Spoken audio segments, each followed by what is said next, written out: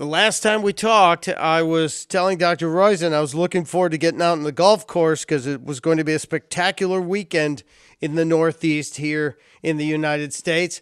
And Dr. Roizen was like, "Well, don't hurry, don't rush to be out there. You might have something else brewing." And he was right. I ended up with the COVID, and I had never had the COVID before. So I am fresh from a week time out, Dr. Roizen, and I'm here to tell you you were correct. You were right. I hated that you were right, but you were. And I marvel at your genius every week, but even more so last week. Welcome, my friend. It's a privilege. Thank you. Well, Doc, did you ever have COVID? Not that I know of. Okay, good. I'm glad you didn't.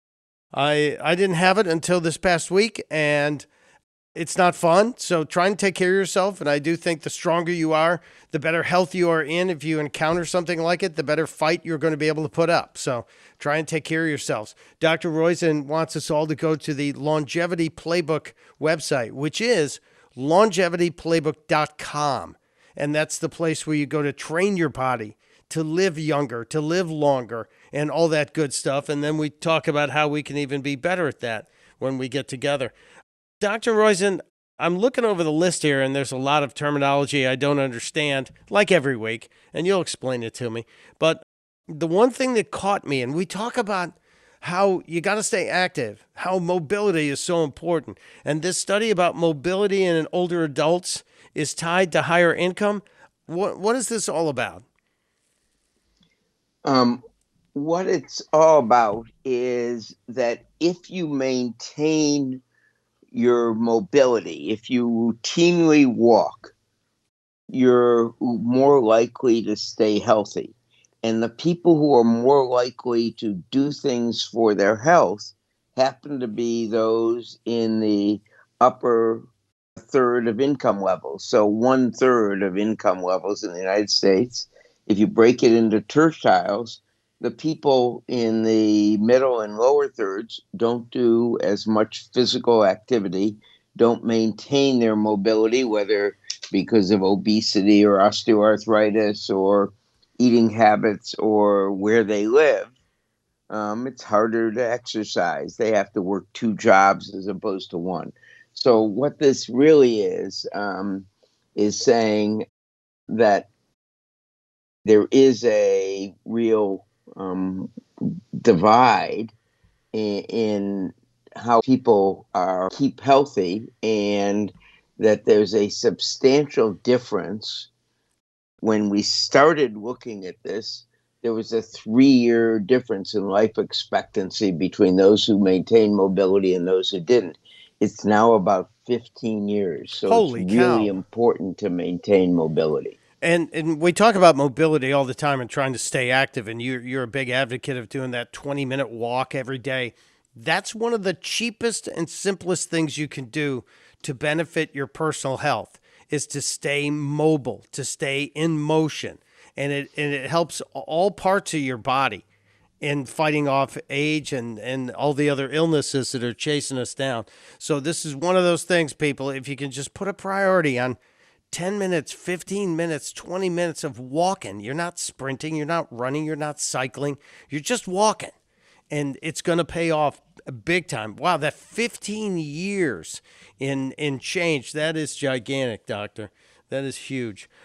Explain the first one to me. The pulse field ablation may bridge gender gap. Well, this is actually a really good one. Go ahead, say it. I interrupted you, That's all right. but I'm really glad you chose to go there. So go ahead. Well, the number one thing on your list is pulsed field ablation may bridge gender gap in AF ablation. And I'm thinking that's arterial fibrillation. Atrial Atrial. fibrillation, Yeah. right? Atrial fibrillation is a major problem in elderly. So, this is a new way of doing atrial fibrillation ablation. So, believe it or not, ablation started, I think, in the maybe the late 1990s, early 2000s at the Cleveland Clinic.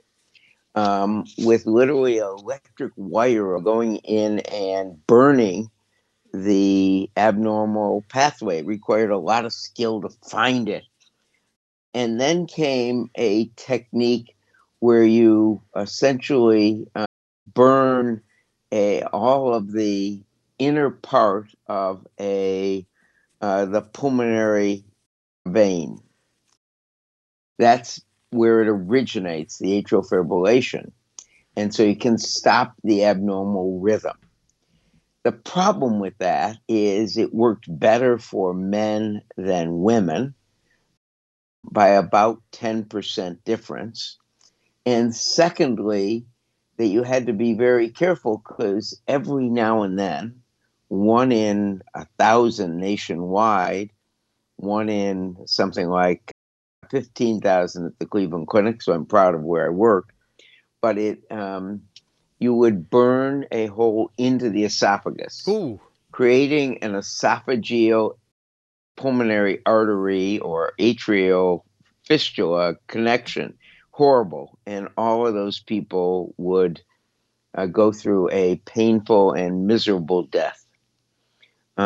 So we needed something that didn't risk that, even though it's 1 in 1,000 or 1 in 15,000. You don't want any of that. So the new way of doing this is literally a radio frequency pulse field that is as effective. It's about 80% effective at ablating the abnormal rhythm, and very close to being the same in both genders in the early studies, and doesn't have this side effect from as far as we know. that's amazing. So this is it's not yet approved in the United States. It's now, I think, just approved in Europe. We expect it to be approved in the United States. We've done a lot of them at the Cleveland Clinic. Mount Sinai in New York has done a lot of them. And so we expect this to um, be the next usual technique. And this is where it looks like it's going. So, not yet approved. We expect it to get approved by February or March of this next year. So, everyone will be able to get the benefits of this. That's excellent. That's great to hear. And it's nice to know in like 40 years, we've gone from somebody taking a flamethrower to clear the sidewalk of snow and ice to now something very focused and targeted that does as little damage as possible to the rest of the system but still cleans up the walkway. That's how I see the early days of the ablation, as you were talking about. And now this radio pulsed field is just very exciting. More exciting news, and I love when we see this kind of stuff. When you read about living alone is tied to higher risk for cancer deaths, this reinforces the push to have a posse. This reinforces what you've been saying for so long is that loneliness is such a problem for us. We need to make sure we're trying to help eliminate loneliness. Is it really a huge increase in It's cancer a death? 30% Oh my increase. God. So, in other words, it's actually, to be specific, a 32% increase. So, and it turns out it's worse in non-Hispanic white adults than in non-Hispanic black adults, but it's present in everybody. Living alone is a obviously you don't ablate stress as well, and that the total of the effect is about a 32 or 33% increase in cancer rates. If you know somebody who's fighting cancer, there's nothing better you can do than give them a little time, even a phone call. And it is so important, and it's better than drugs in many ways. And that is just a gigantic number, almost a third increase in cancer deaths of people who are living alone. So again, think about that. It's about what you can give back in this life. Doc, I keep hearing all these states are decriminalizing psychedelics. Like Oregon seems like everything's legal in Oregon right now. I'm worried about all these psychedelic drugs. out and everybody's using them recreationally, etc. Are they beneficial in any way, shape, or form? I know you have something here about OCD. Well, we're now they're now getting studied in what we call randomized controlled trials.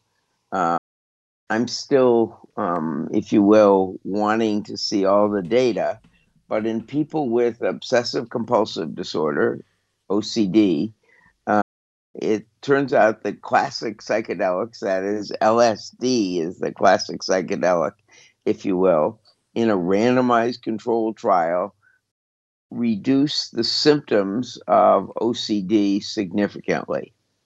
And so we're now beginning from UC San Francisco, from Oregon, from Hopkins, from Cleveland Clinic, reliable places studying these in randomized controlled fashion in pill preparation.